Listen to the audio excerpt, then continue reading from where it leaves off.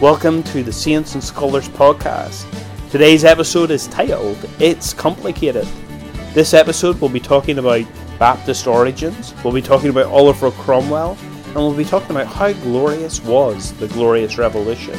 We're joined by Dr. Crawford Gribben, who is well qualified and able to help us think through some of these very complicated issues in Irish church history.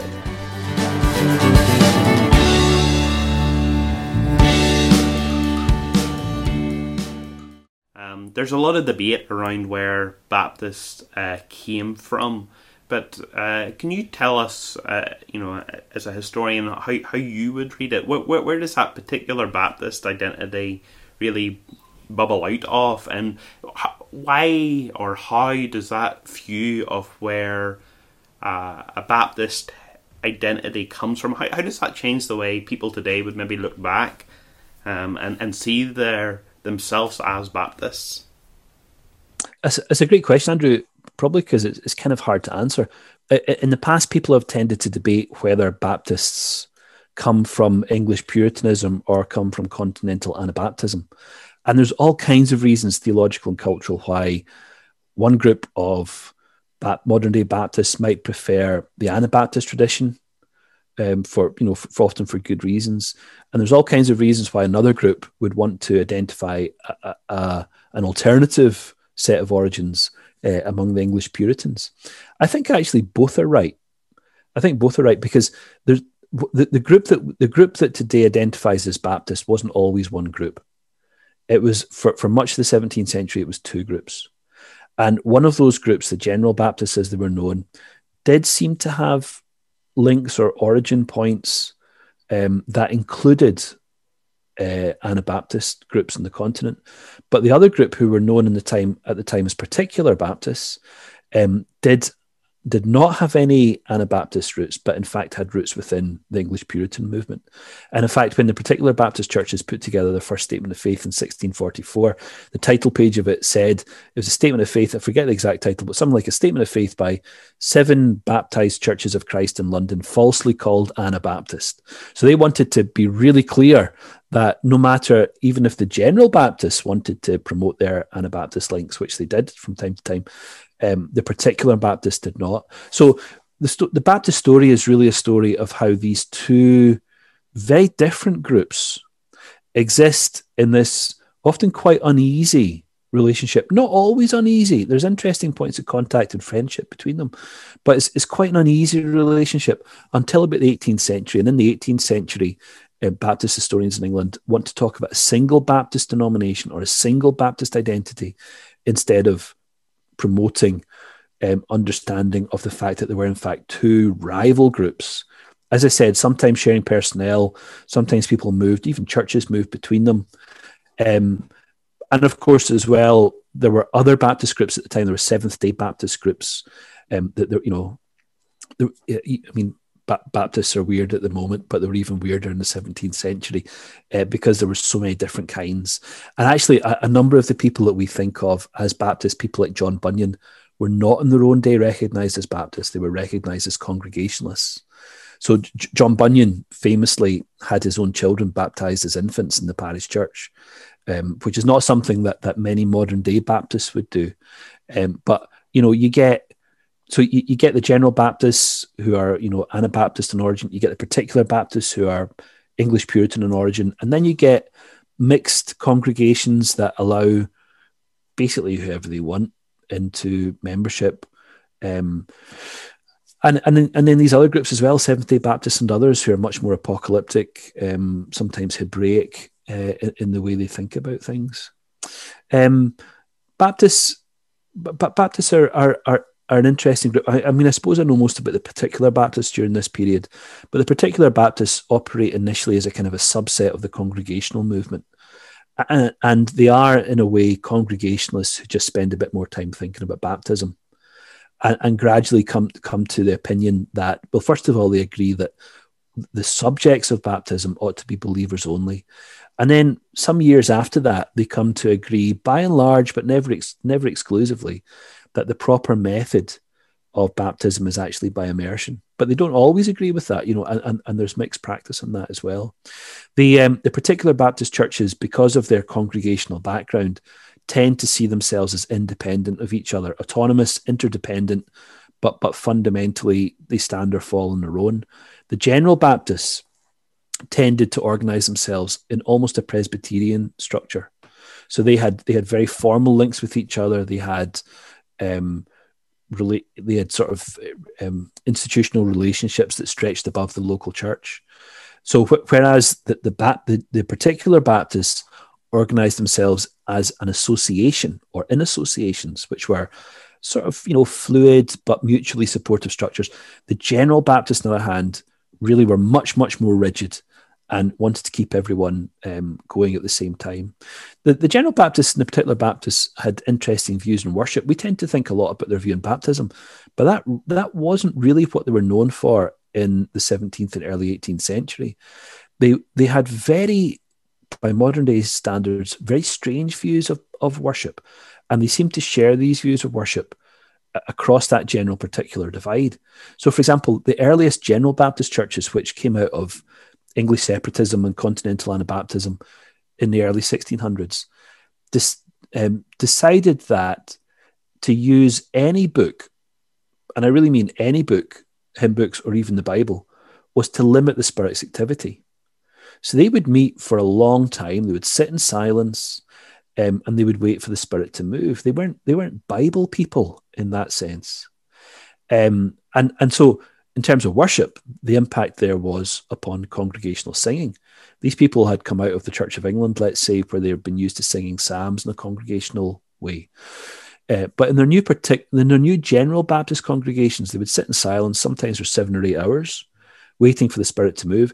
If the Spirit moved, someone might give a prophesying, or they might sing a prophetic song, but that song would be an individual solo. Now, that's the sort of weird beginnings of the General Baptist movement. But the particular Baptists picked up on this as well. So when the particular Baptist movement began, they didn't sing.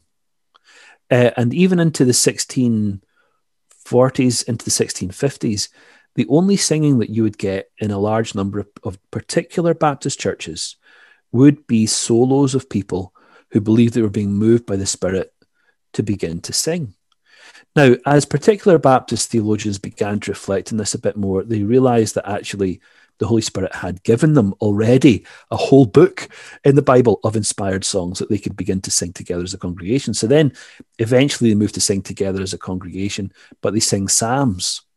And it's really only in the 1680s, through people like Benjamin Keach, who was trying to really encourage people in his Baptist church in London to appreciate the Lord's Supper a bit more.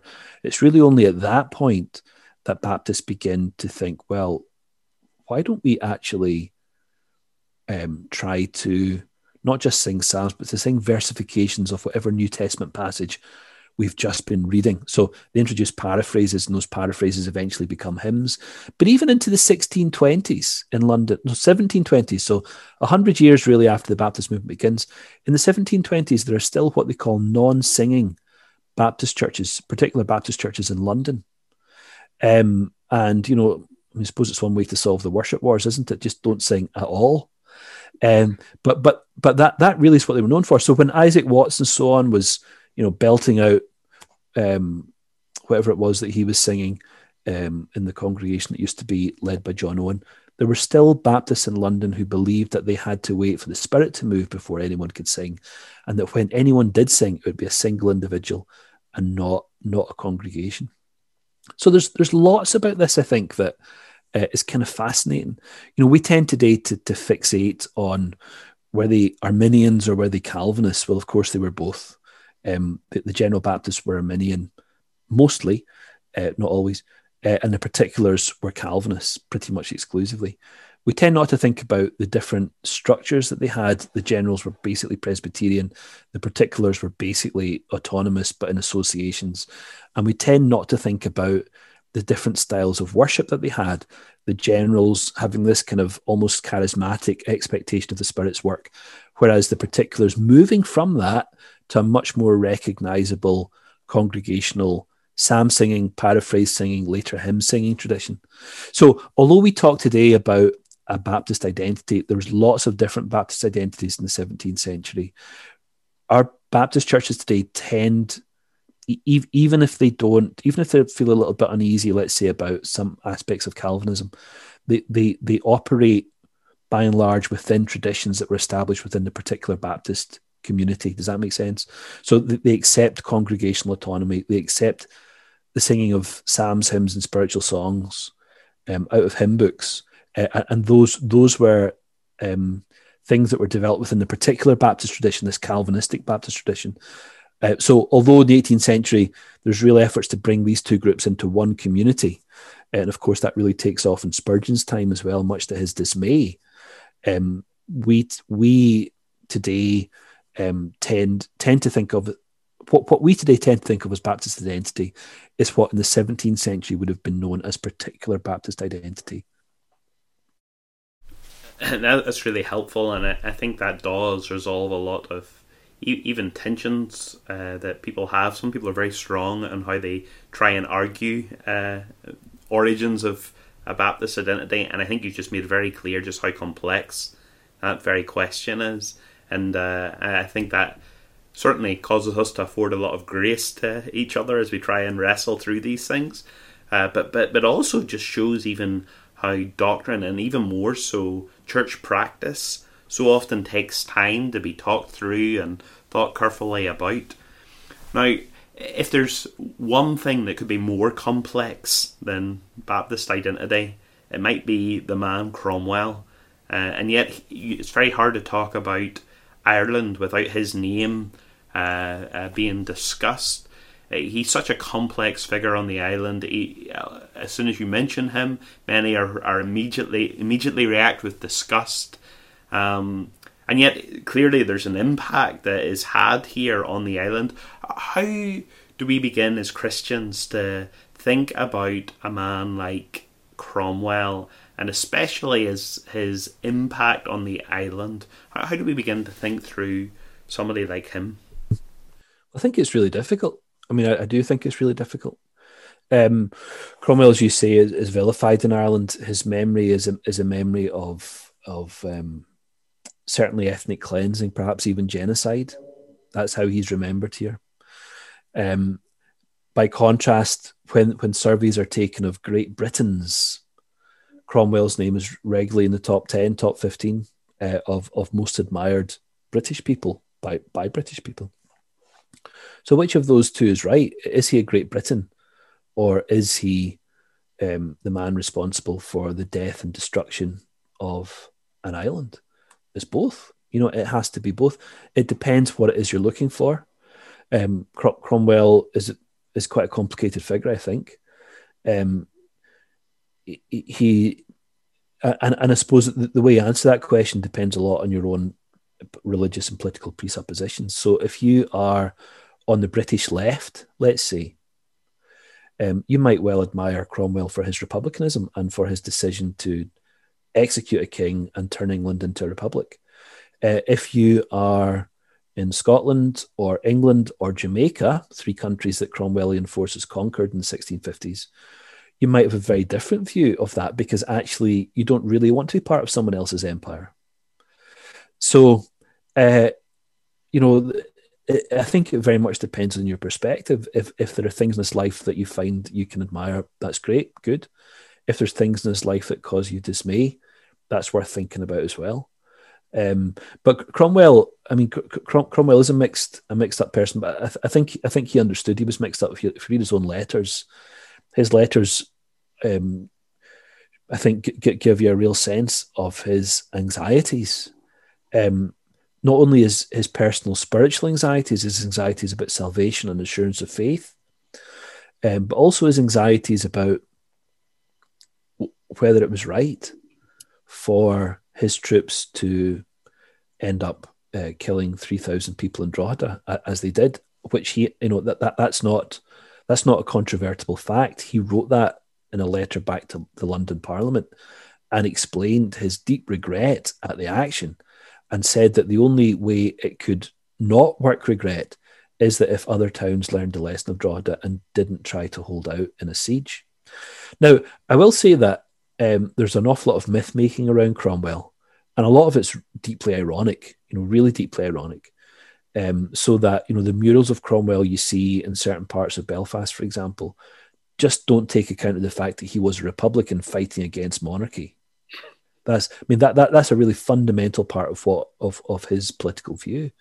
By the same token, in another context on this island, the sort of demonization of Cromwell for the mass slaughtering of civilians at Drogheda isn't quite accurate either, because almost all of those 3,000 people who were killed were actually English soldiers stationed in the town.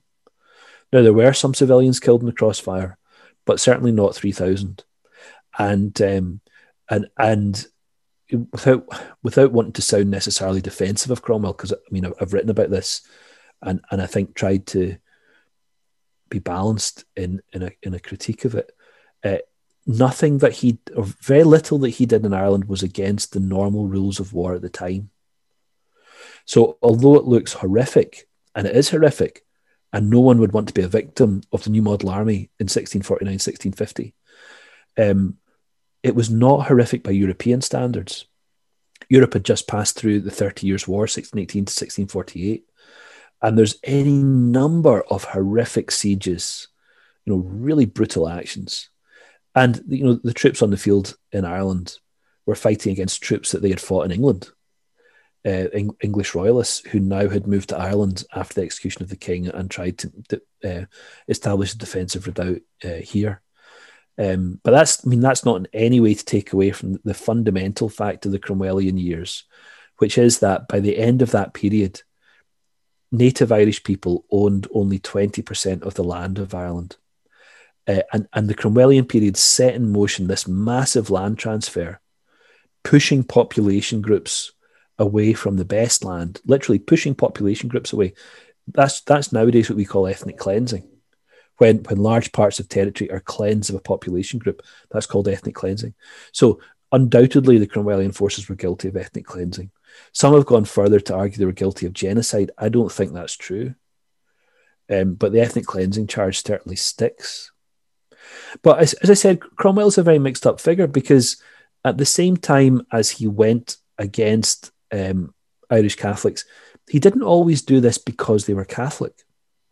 And in fact, he wrote a letter to the bishops in Ireland and said that if Irish Catholics were prepared to worship privately, he would grant them more or less religious toleration.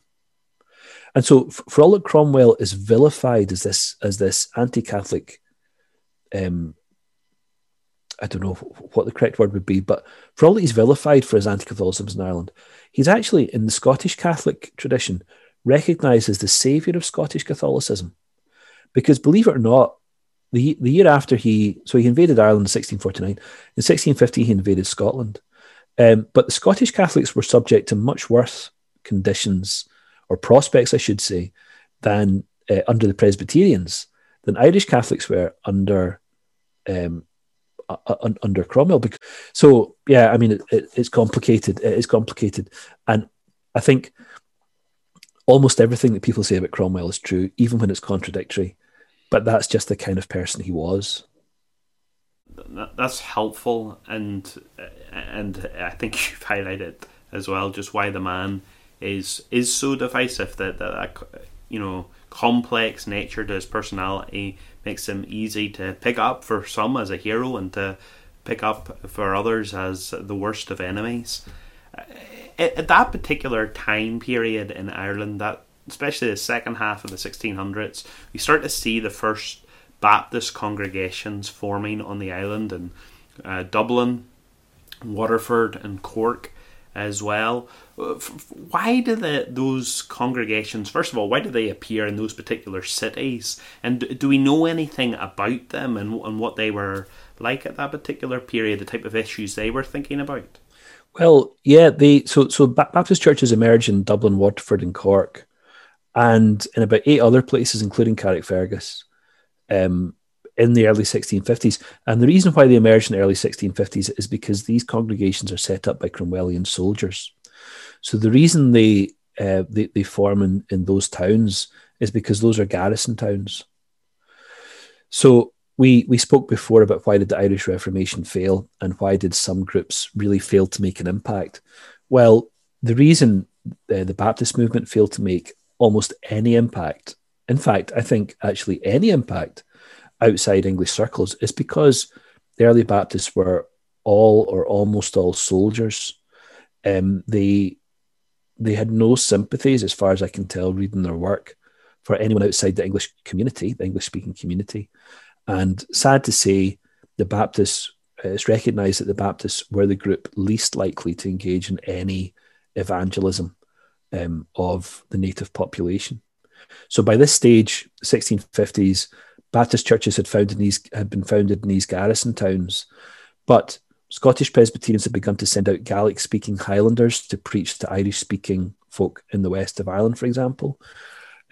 Elsewhere in Munster, in the southwest, there were other initiatives being taken to attempt some kind of evangelism of the native population. Baptists had nothing to do with that. And we're quite content to sit and think about questions of ecclesiology or church order, I think.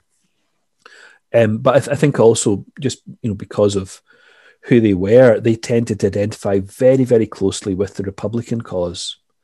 And therefore, we're very worried about Presbyterians who they thought were a bit soft in monarchy, or even ex-Church of Ireland people in Munster in the southwest, who they also thought were quite soft in monarchy.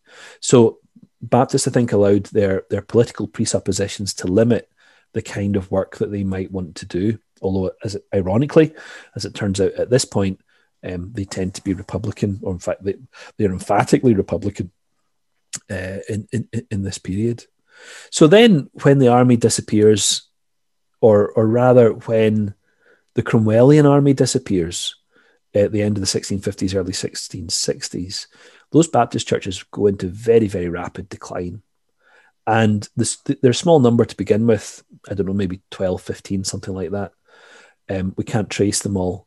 But by the end of the 17th century, they're down to about 6 in number. As you move into the 18th century, the number declines and declines and declines until one of the formerly big Baptist churches in Dublin, the entire congregation could fit in one pew. And the pastor of that church was so disappointed by the way that things were turning out, he decided that the only way he could really finance the changes he needed in the church's building were by entering a lottery. So that kind of gives you a sense of just actually how desperate the situation for Baptists had become in the middle of the 18th century. But it was hard for them, because laws had come in after the end of the Cromwellian period, laws called the penal laws. Now, today, when we think about the penal laws, we tend to think about these as laws against Catholics, and they were. They said that, for example, Catholic landowners could not pass their land intact to one son. They had to keep splitting it up equally among all sons, which meant that the number of Catholic landowners increased, but the parcels of land they owned continually diminished in size.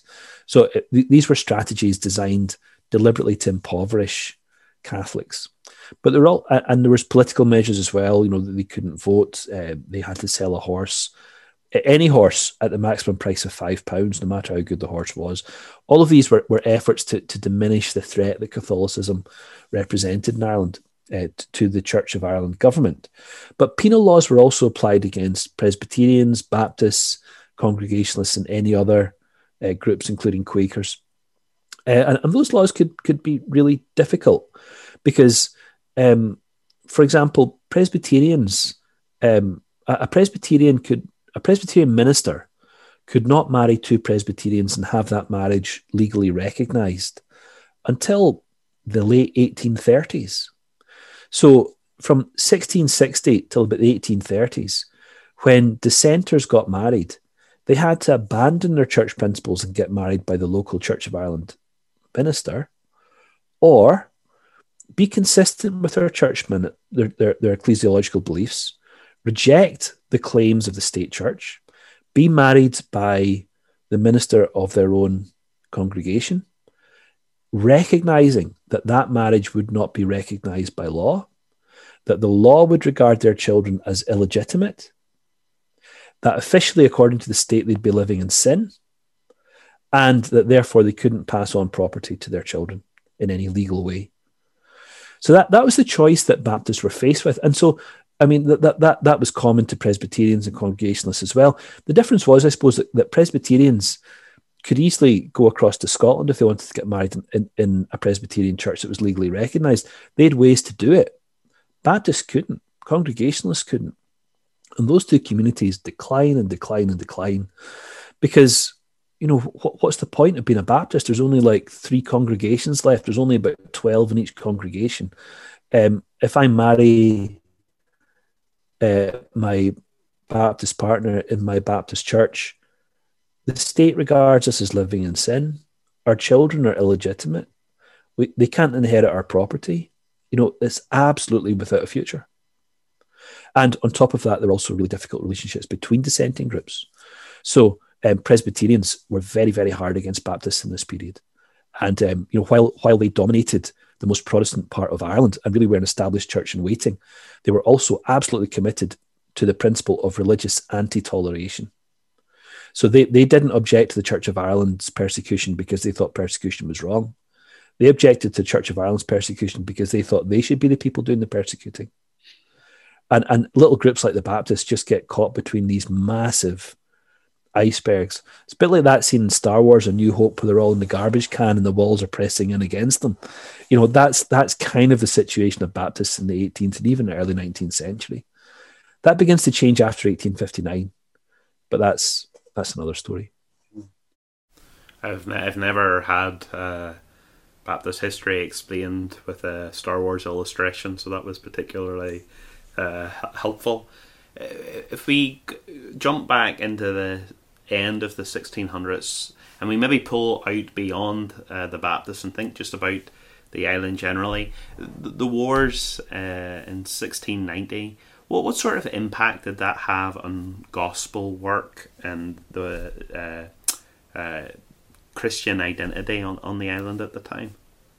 So we're talking now about the Williamite Revolution, or the so-called Glorious Revolution, beginning in 1688, coming up really to 1690. People talk about the Glorious Revolution, and it was a glorious revolution in England, in that the transfer of power was pretty peaceful. In Scotland, there was significant violence, but Ireland was a bloodbath. And in Ireland, for example, at the Battle of Aughrim, something like 20,000 people get killed in a single day. That is... I think that's the biggest single loss of life on any day in the history of this island, as far as we can tell. And even in the 1720s, 30 years later, tourists would still go to the site of the battle and see the thousands of skulls that continued to litter the landscape. I mean, it was really a bloodbath, really a bloodbath. What was the impact on gospel work? I don't know, because gospel work isn't really a priority for people in this period. What seems to be a priority for the Church of Ireland is staying in power. The Church of Ireland, remember, represented 10% of the population, but that 10% of the population controlled all the levers of power and prestige. Only Church of Ireland people could enter Parliament or the legal profession, become judges, enact laws, go to university, you name it. Presbyterians represented another 10% of the population, but they were subject to penal laws, some of which I just described. They were a very important population because they were a buffer population between the Church of Ireland minority and the Catholic majority, which represented about 80% of the population. But after the 1690s, the percentage of land that Catholics owned was down to 5%. So the penal laws really begin to take effect in a very stringent way, so that 80% of the population owned 5% of the land. And, you know, that's, you know, whatever you think about the rights and wrongs of the Glorious Revolution, the fact that people were robbed of land in that way, robbed of power, robbed of toleration, and so on, is a very striking thing. So we tend to associate the Glorious Revolution, so-called, with the rise of religious liberty. That's certainly what took place in England.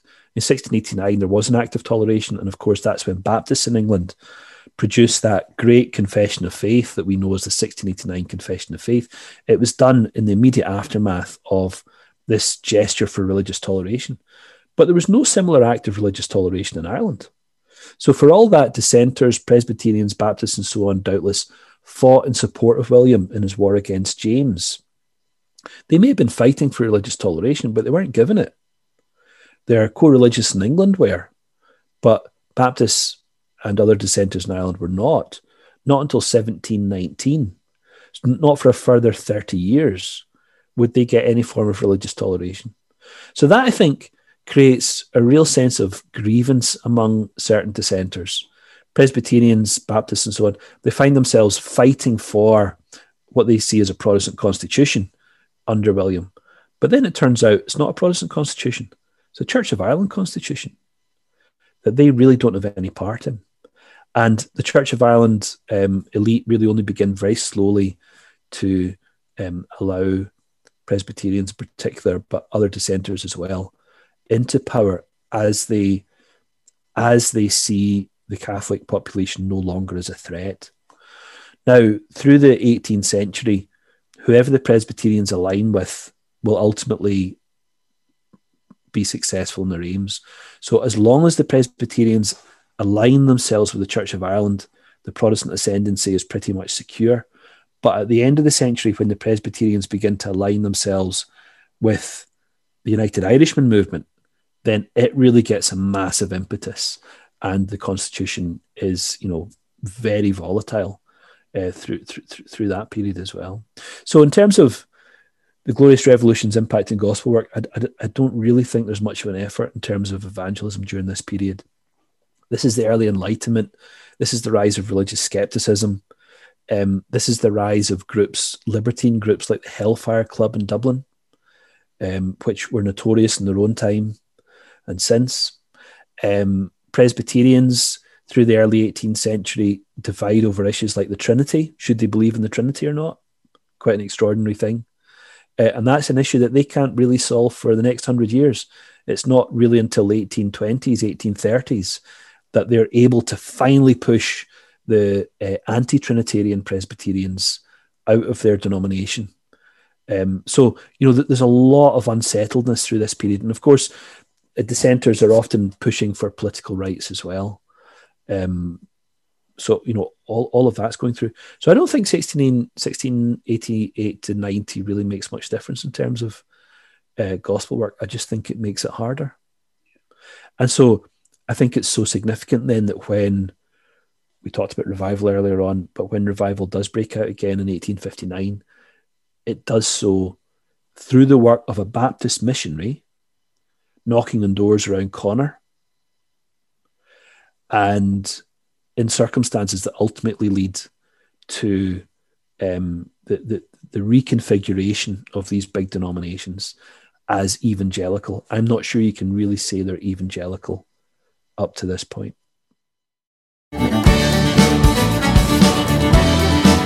Let me express our thanks to Dr. Crawford Gribben for giving us time and allowing us to think through some of these very complicated issues.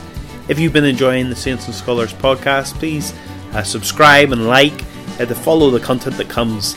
In our next episode, we're going to be talking to an American man talking about an English man who was one of the first pastors of an Irish Baptist church.